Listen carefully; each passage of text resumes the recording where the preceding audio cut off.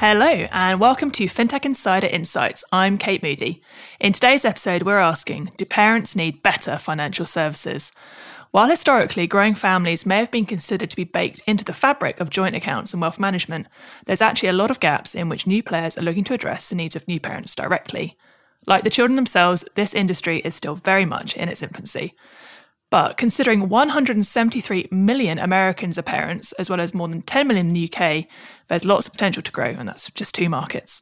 So in this show, we've put together a panel of experts to discuss what does the market look like today for new parents, what are the biggest challenges stopping this niche becoming bigger, and what do we hope to see in the future? We'll discuss all this and more in today's show.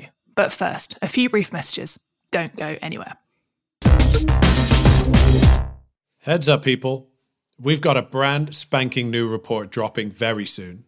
The 11FS Pulse Report 2023 will officially land later this month. What were the best fintech user journeys of 2022? Which UX trends are set to take the new year by storm? All of this will be answered and more, with winning insights from our 11FS Pulse team experts and global industry leaders. Go to info.11fs.com/pulse-report to download and to find out more. That's info.11fs.com/pulse-report. We can't wait to share what we've been working on. In today's volatile market, financial services companies that want to thrive must prioritize customer loyalty and engagement. Amplitude, the #1 self-service digital analytics platform, helps teams identify key drivers of retention and opportunities for improvement. With Amplitude's insights, you can build your product to increase transactions, retain customers, and grow loyalty. To succeed in today's market, visit amplitude.com.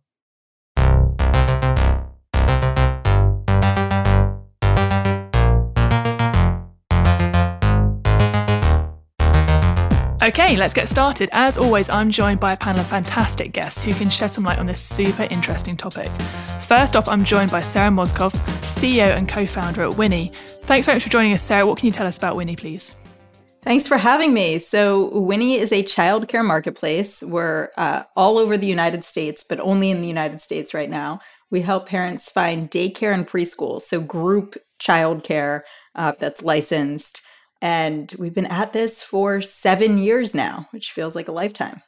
I like the sort of subtle implication that, like, just the US for now, like, big global domination. One day we will be everywhere. Yes. Fingers crossed.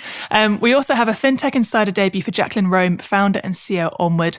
Welcome to the show, Jacqueline. Great to have you with us. Can you give our listeners a bit of information about you and Onward, please? Hi, Kate. Happy to be here today. Yes, absolutely. As you mentioned, I'm the founder and CEO of Onward. Onward is a financial technology company built for the needs of co-parents, so primarily divorced and separated parents who are raising children together and somewhat financially intertwined over the life of the child. We also, similar to Sarah, our company is targeted currently at the 50 million divorced and separated parents with children under the age of 18 in the United States. But clearly this is a global problem and something that we plan to grow over time and tackle in the future. Fingers crossed. Last, but by no means least, we have Yusuf Darwich, co-founder at Nosso. Great to have you here, Yusuf. What can you tell our audience about Nosso, please? Okay, great to be here and thanks for having me on. So Nosso is an app that helps families invest and plan for their financial futures together. We're basically building everything in a way that makes financial services multi-user and lets you do more and more planning, saving and investing for yourselves and for your children together. We launched last year and our first product was an investment account for children that the parents can open and they can invite everyone and themselves to contribute to. We're UK based for now, so we'll bring a slightly UK angle to all this. Brilliant. Really excited to get all your perspectives, a great blend of different takes in industry. So let's dive in.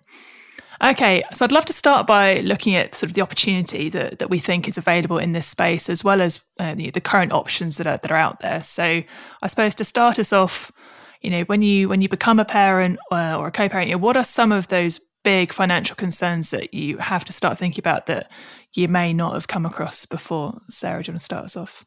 Yeah, I mean, childcare is obviously just a huge expense for families. And it's one that a lot of families don't plan for really at all. And they're really surprised by. And what we saw really, 7 years ago, back when we were starting Winnie, is this is disproportionately impacting mothers in a negative way. So obviously this is a issue shared by all parents, but it was disproportionately women that were dropping out of the workforce when childcare was too expensive or hard to come by. And that, reduced their earnings, not just for that time period, but for their lifetime. If they dropped out, they, lost all of that experience or might never return.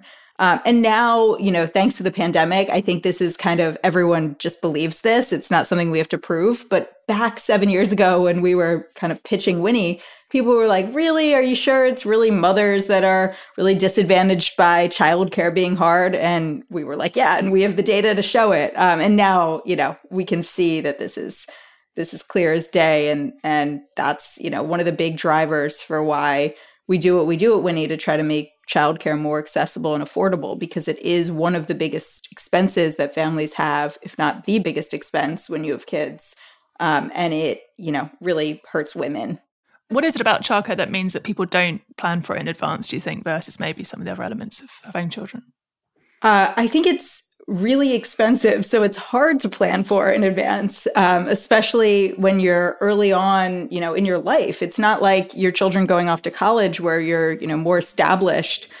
This is, one of the first expenses you have as kind of a new adult in the world. And so it's, even if you do plan for it and you know about it, you can't really do anything about it because it's so expensive and it's so early on. But I think one of the big things that we see is that when kind of calculating how to handle this huge expense, what we see families do often is kind of be like, well, it doesn't make financial sense for me to work because childcare is so expensive. So one of us parents should kind of take a step back, work fewer hours or drop out of the workforce entirely. And I think what that calculation doesn't take into account is that this is a lifetime of earnings that you're impacting, not just, this 1 year, because childcare is really the biggest burden when your kids are, 0 to 5. And then it remains a burden because the school day and the work day are not aligned, but it becomes less so and more of a manageable expense. So it's, I think there's also some financial planning that's not, kind of fully thought out over the lifetime of your earnings. Oh, for sure, yeah, that makes complete sense to me. Yusuf, what do you see from your perspective? What do you think are the kind of other financial concerns that maybe people don't think about before they have kids? So yeah, before they have kids, I think like Sarah said, there's not much that you actually think about before you have kids, if I'm being honest. But when you do have kids, it's funny that childcare one does tend to trigger a load of the other kind of costs that are coming because you realize how expensive kids actually are. The two most common goals that we see on our platform that kind of parents are saving up for is property. So basically, I think our generation has kind of like accepted the fact that a lot of us, it took us ages to become homeowners. Some of us might not become homeowners for a long time. So it's thinking like, what can we do to help our children become homeowners before the age of 30, 35, 40, whatever. So that's a really big one. And I think we get it here in the UK, but I would imagine a load more in the US, further education. So, I think it is quite expensive, or education in general. I think it is quite expensive when you think about, here in the UK, if you want to educate your kids kind of privately, that's going to be probably the second biggest expense you have apart from a house. And if you've got more than one child, it might even be the biggest. And then, in the US, obviously kind of university college fees just, it costs a lot of money and basically need to be thought of from the day your kid is born. Yeah, I have family in the US, and I still, after many, many years of talking about it, still cannot get over how much higher education costs in the US. Jacqueline, anything else you want to throw into the mix from your perspective?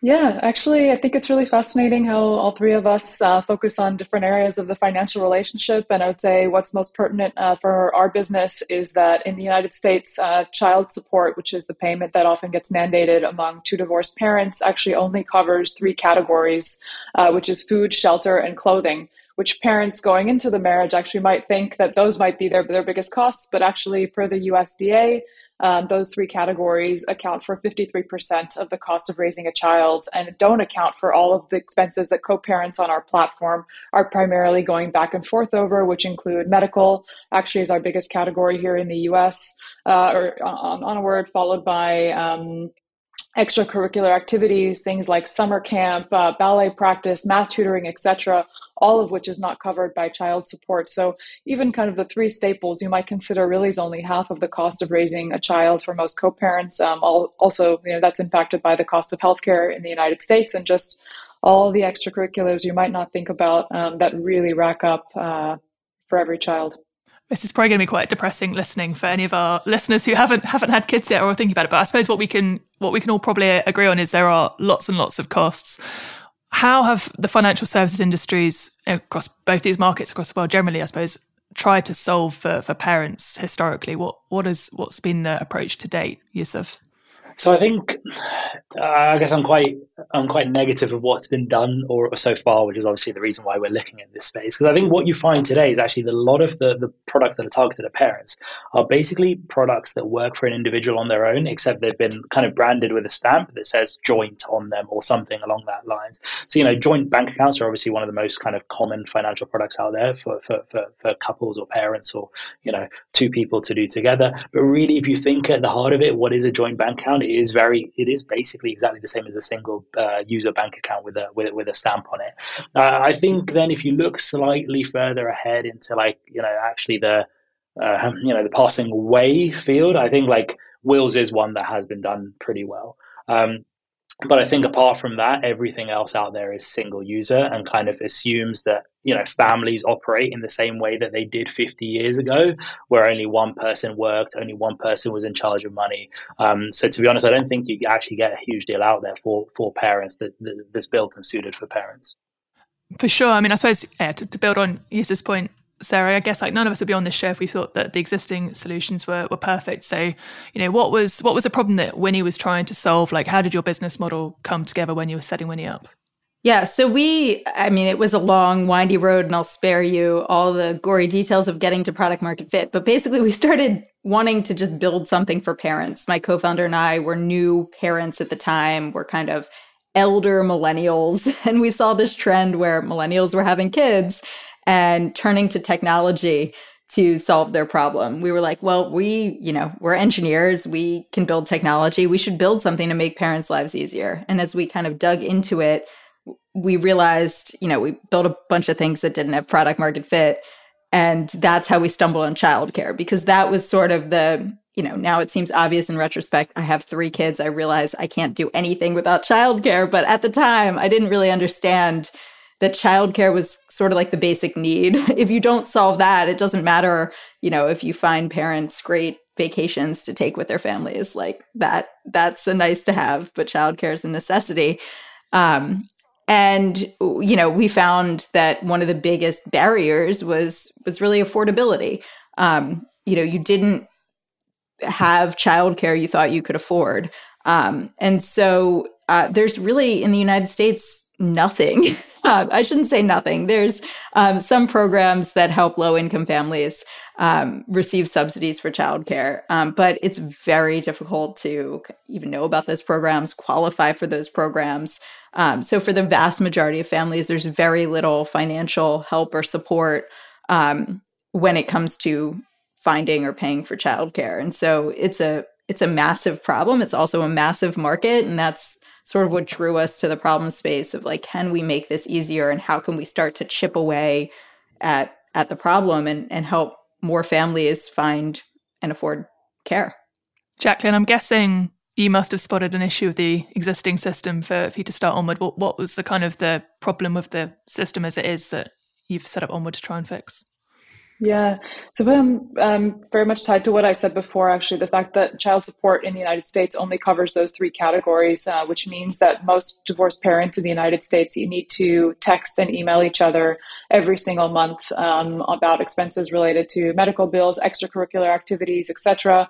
And then actually, even farther than that, when you look and kind of double click into child support in the United States, because the cost of getting a divorce in the US with the full legal process is so high at $34,000 per couple, actually 65% of those who get divorced actually don't have a child support agreement in place, which means that every single expense for their children is now up for negotiation via text message or emailed spreadsheet. So you can imagine just how difficult those conversations are. Among our users, actually, most people get divorced with kids between the ages of 5 and 10. So you have, 8 to 15 years or so of going back and forth with an ex over money. And just those conversations can be super, super challenging, particularly because most people got divorced for a reason. And that's really the problem that we solve. And child support also is calculated differently in every single state. It's not really based on your child's needs. It's basically a formula that gets spit out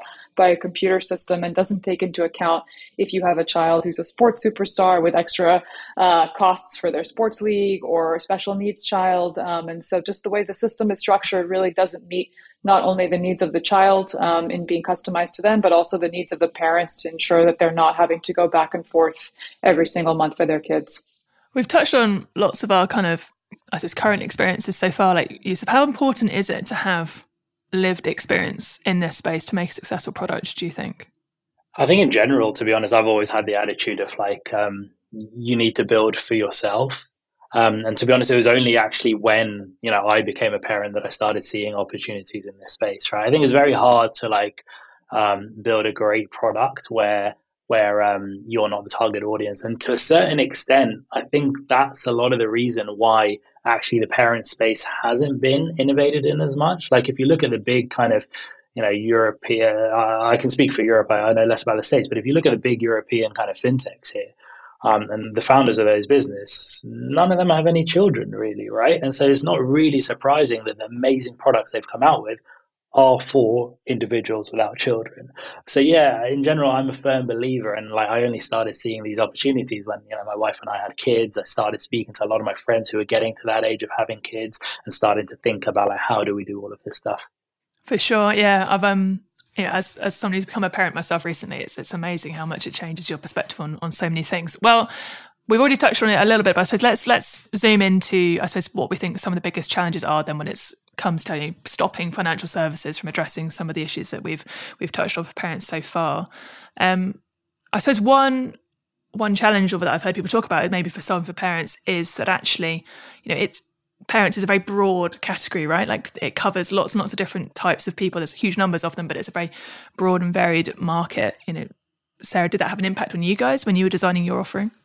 Yeah. It's interesting. I definitely got into building something for parents because I became a parent myself. But as it turned out, the more I started building Winnie and, especially what we focus on today, it became much less about me. And today it really looks like nothing for me. We, are a two-sided marketplace. So we have parents on one end, but we have childcare providers, these businesses on the other end.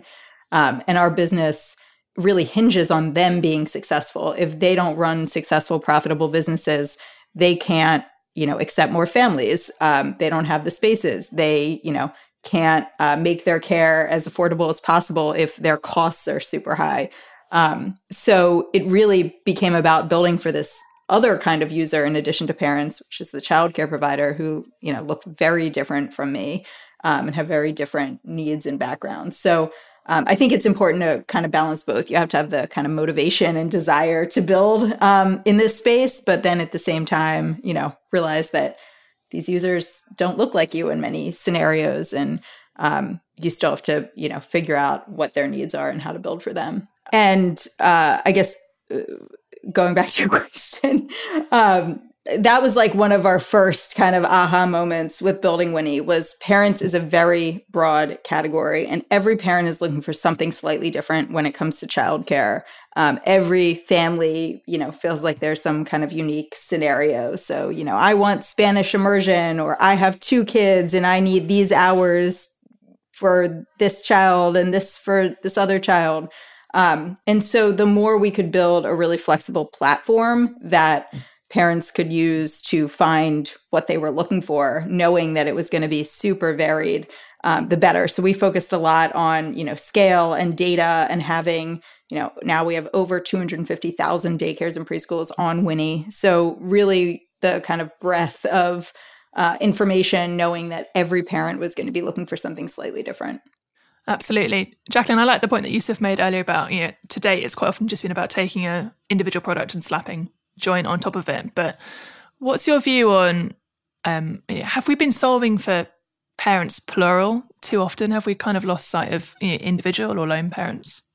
Yeah, absolutely. I think they have very particular needs, different needs, actually, even in terms of childcare. As if you have primary custody, you might need more help from family than if you're raising children with a partner. But yeah, I think that the needs of co-parents in particular are pretty different. Definitely financially, because they're still financially tied together for many, many years. And that's something that we're very excited to build towards. And I would say, actually our company vision is to build for the modern family. And we think about that actually in that kind of different segments that have different needs. So when we're starting out with a focus on divorced and separated parents, but then similarly today, actually 37% of millennials in America keep their money separate at the point of marriage, and that's growing every single year. So over time, we actually think about co-parents as a broader category with subsets, including those who are still together but keep separate finances. And for those different groups of people, each group needs to manage their finances in a different way. There's certain things that might be joint. There's certain things that are split 50-50. There's certain people who like to split 70-30 based on income. And all of that nuance needs to be taken into account, especially if you're building products that do facilitate joint financial instruments for both. Absolutely. Yusuf, we've touched on across lots of our shows, obviously, the impact of the macroeconomic environment at the moment. How is that impacting this specific space? Do products and needs for parents change in particular as we face into the economic downturn?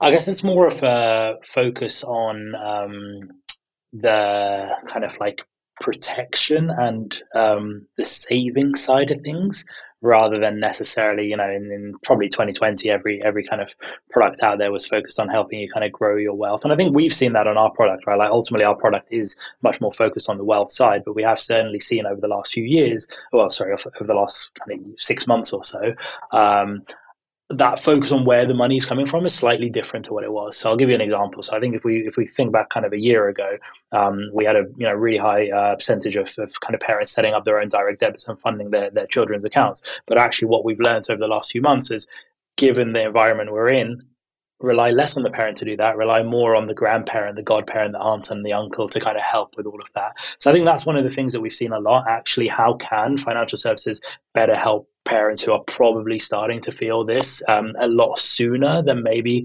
the grandparents effectively.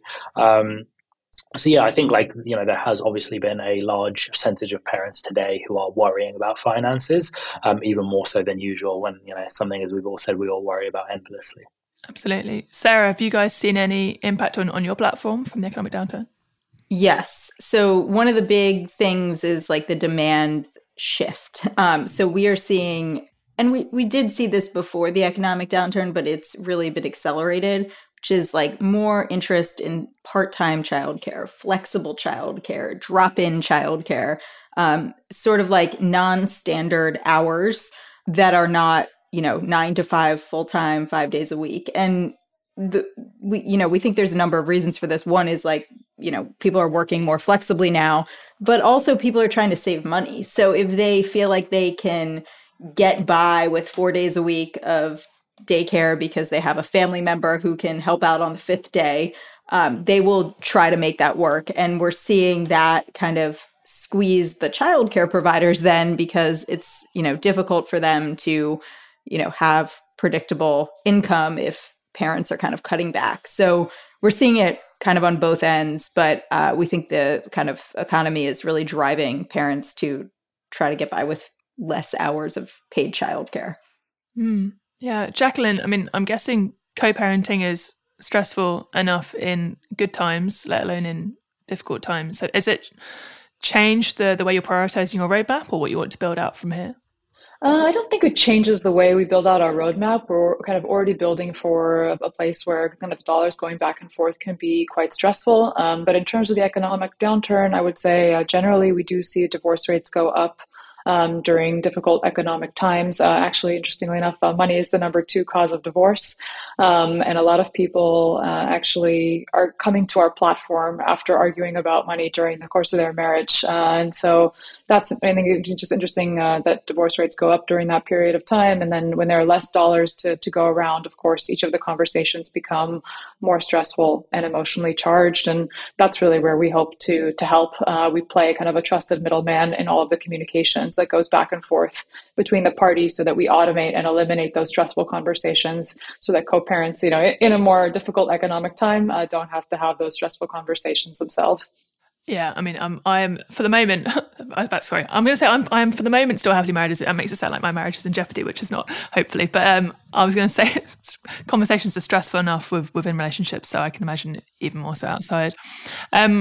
Yusuf, what do you think is the biggest pain point for you, as a player operating this space? When you're operating a financial service in this space of parent, what's the most difficult thing for it to overcome? So I think there's like 2 that kind of fit together. I think there's the financial services one and then the parenting one. If I start with the financial services one, and I think it kind of applies to any financial services, to be honest, but regulation. I think regulation is kind of very tricky to work with. I think, especially, as I said, the majority of kind of financial services products, when they were first created and when the regulation around them was first written, were designed in a slightly different era to the one we're in now, where kind of families looked and operated in a very different way. So I think that's kind of the first one. How do you bring the regulators forward on this journey where finance is a lot more collaborative and a lot more 2 people of equal standing in a relationship doing it together. I think the other one from the parenting point of view is generally when you are trying to kind of build new products, it's all about how much time can you actually get with your customers, learning about them, speaking to them. And ultimately, parents are the busiest people on the planet. So, how can we make sure that we're really learning from them as much as we can and building a product that's, perfect for them? I think those are probably the 2 biggest pain points that kind of intersect together very nicely when you're building a financial services product for parents. Yeah, for sure. I mean, we weren't designing a parenting proposition at the time, but I still remember I was interviewing a customer for one of our projects at 11FS, and he just said, I'm sorry, I have to go change my son's nappy. And just halfway through the interview, I couldn't see it, but he just sort of had his back to me, carried on talking to me about, what we were talking about, savings and managing money, but just was, changing his son's nappy as he went. So yeah, definitely I've observed that for myself in the real world, how difficult it is to get time with parents. Jacqueline, Sarah, are there any particular kind of pain points in the US in particular, obviously, that you're setting up your businesses in the US, anything from an operational point of view that you've really had as a barrier to overcome? There's so many. It's hard. Where should I start? I think one of the biggest barriers is a fake barrier, and that's why it's so frustrating for me. And it's that, childcare and really parenting tech in general in the United States doesn't get a lot of respect from funders. And so investors, I remember in the early days of Winnie, we had investors that were just oh, childcare is not a big market. And it's this is a massive market, daycare and preschool alone. So the group licensed care aspect of just kids 0 to 5 is $60 billion in the US alone. And then, you add on all those extracurriculars, aftercare for elementary age kids, private school, things like nannies and babysitters, you get over $100 billion. And it actually is a really massive market. And so it's just frustrating how overlooked the industry is. And it's hard for, companies starting up to kind of get that initial funding you need to sort of prove something out when, no one wants to give you the time of day, and, they want to invest in the next, crypto marketplace or other fraudulent business. And so that to me has been like kind of the most frustrating barrier starting Winnie and growing Winnie. And now, we're fortunate to be in a place where we can rely on our own profits and revenue to grow, but it wasn't easy in the early days when we didn't have that. For sure. Okay, well, we've definitely talked about the problems and the barriers. I suppose I'd like to switch into positive mode and maybe think about what we think might be possible in the future, how things could change. Jacqueline, sorry, it's a bit of a boring question nowadays, but everyone's obsessed with super apps, right? So, do you think we could see a financial services super app aimed at parents? Yeah, absolutely. Actually, it's something my investors talk to me about quite regularly. Within the divorced ecosystem, there actually is an opportunity just alone in kind of the co-parenting space for a super app. Beyond the financial aspect of the relationship, you could also build something that touches custody calendars, touches messaging back and forth among co-parents, sharing documents, actually. And we have a kind of handful of competitors in the space going that way. But interestingly enough, the majority of people who download our app love the fact that it's a pure financial focus. And they tell us that for them, it was a differentiator between dropping into an app that has a ton of features, but doesn't really do any of those features well. We intentionally started out just focusing on the financial relationship because money is the number one cause of arguments among co-parents. And we thought that hyper focus actually gave us an advantage in the market. And we're seeing that play out. That said, I think there is an opportunity. I think the challenge is really doing all of those features well. And that we definitely have yet to see in our space, but there's definite opportunity for it. For sure. Yusuf, you got super app ambitions for Nosso?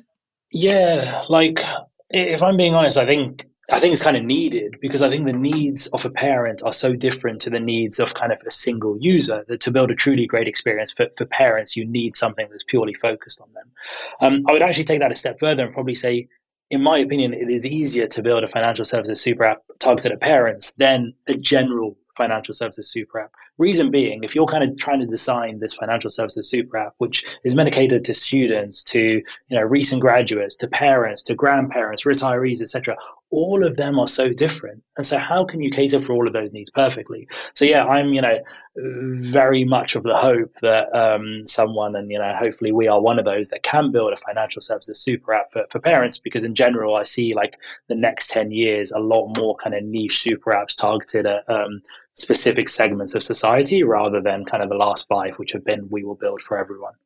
Interesting. Sarah, do you have aspirations to kind of bring more into your platform going forward, like to broaden that out, or are you going to kind of keep your specific sort of childcare focus?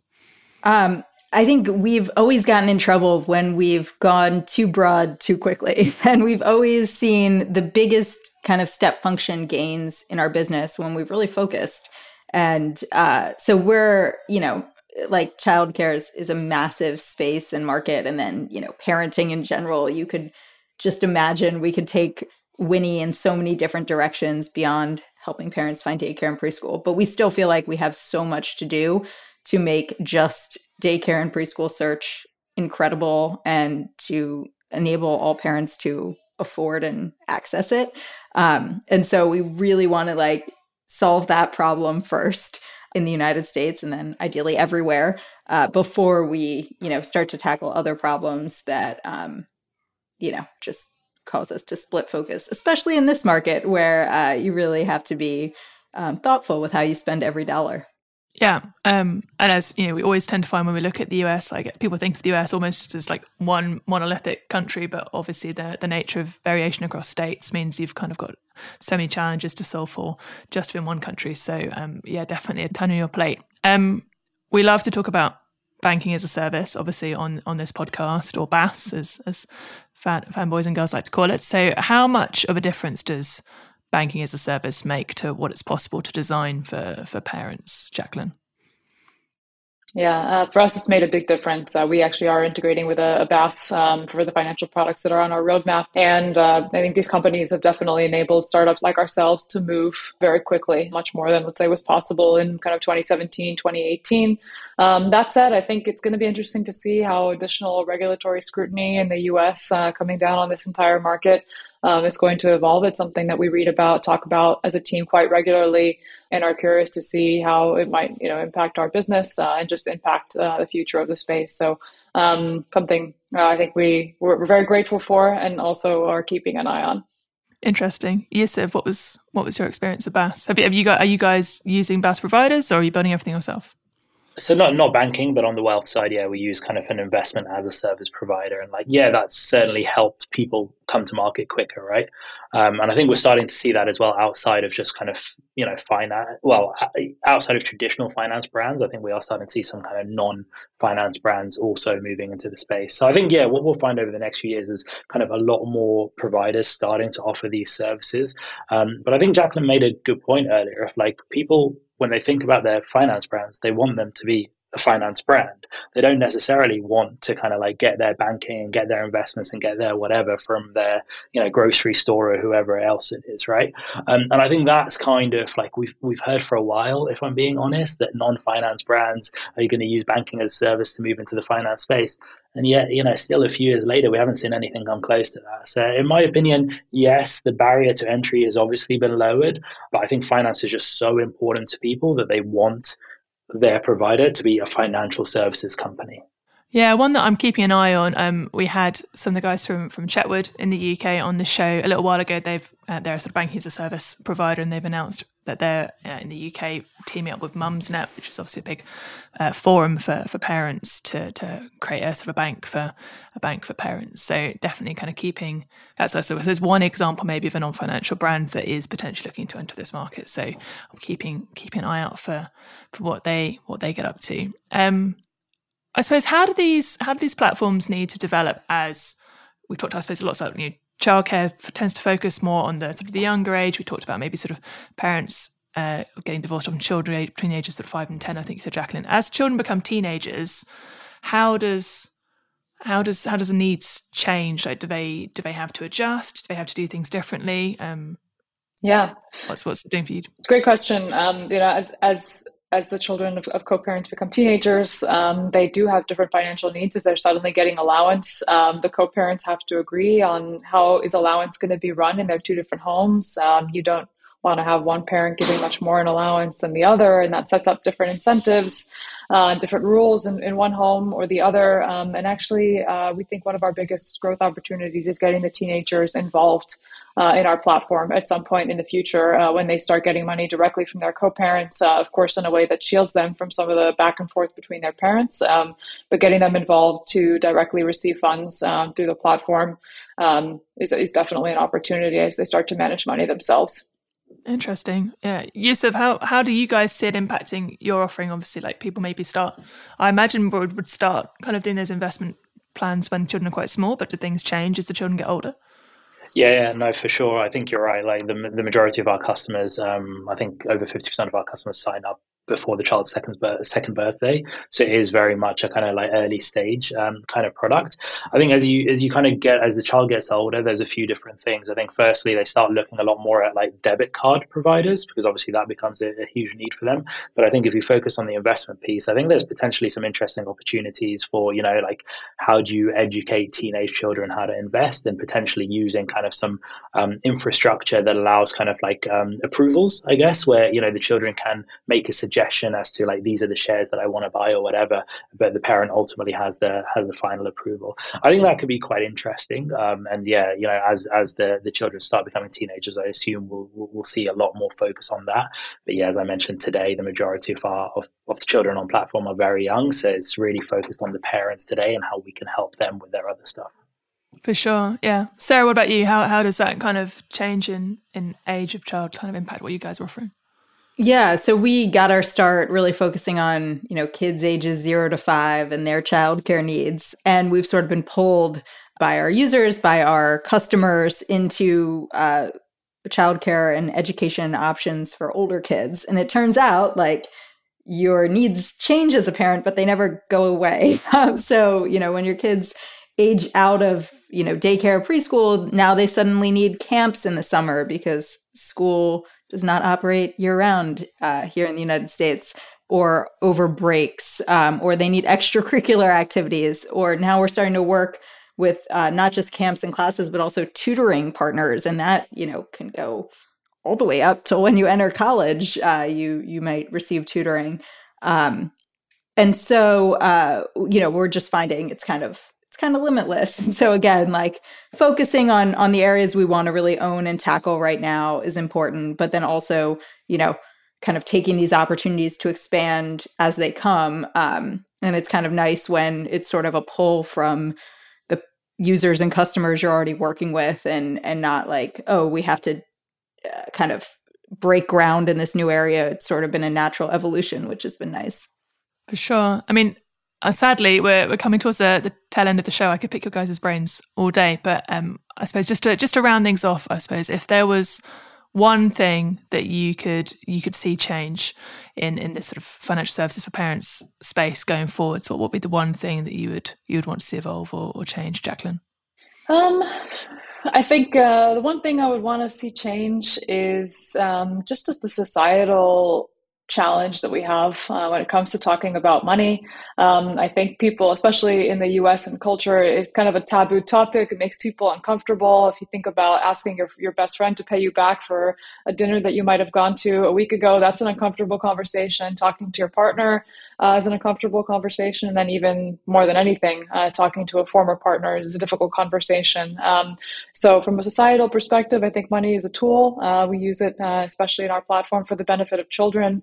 And just, being able to be more open and talk about it as a tool and not as something more contentious is something I would love to see us shift towards as a society. And I think the way that money and relationships has worked as well is something that's changing rapidly. When you get married, kind of no one tells you all of the financial obligations that you are signing up for with your partner. And I think that's something that should be more top of mind for people. And people should be given the education to understand what they're opting into and then what they're opting out of when they come out of that kind of legal institution. So I think just the way we as a society think about money and talk to each other about money is the biggest area, I think, for growth that I can see going forward. Here's hoping, yeah. Sarah, what about you? I think, I kind of hinted to this before, but more respect and funding for the kind of overall, all the areas that touch parents. Parents are the largest consumer segment, and childcare especially is one of the largest pieces of spend within that segment. And so, parents are a massive market. I wish that they got more funding and respect, not just from, venture capitalists, but also from the government and from employers, and from, all these groups where money flows to pay for things like childcare. I feel like this segment needs to be more valued. Fingers crossed for sure. Yusuf, you get the final word. To be honest, I have to agree with Sarah here. I think, we've seen funders back millions of Gen Z focused businesses who ultimately don't have the wallet size that parents do, if we're being quite frank about it. And I think it's, I do hope that this space starts, developing. And I think it will. I think, we are starting to see a lot more focus, for example, on intergenerational wealth transfer, which ultimately is most likely to land into the kind of wallets and pockets of parents in that generation. So I do hope that does change kind of investors, but, other parties as well, to start thinking about, okay, actually, these people are about to start getting into some serious wealth. We need to educate them better, and we need to build better tools for them to actually make the right decisions. So, here's hoping. Here's hoping. Well, that wraps up today's discussion. Thank you so much to all of you for joining me. It's been a great discussion. Where can people find out more about you and your companies, Sarah? Winnie.com, WINNIE.com, or I'm at SM on Twitter. If Twitter is still around by the time this thing airs, then you can find me there. Well, you'll have to keep our eye out. Jacqueline, what about you?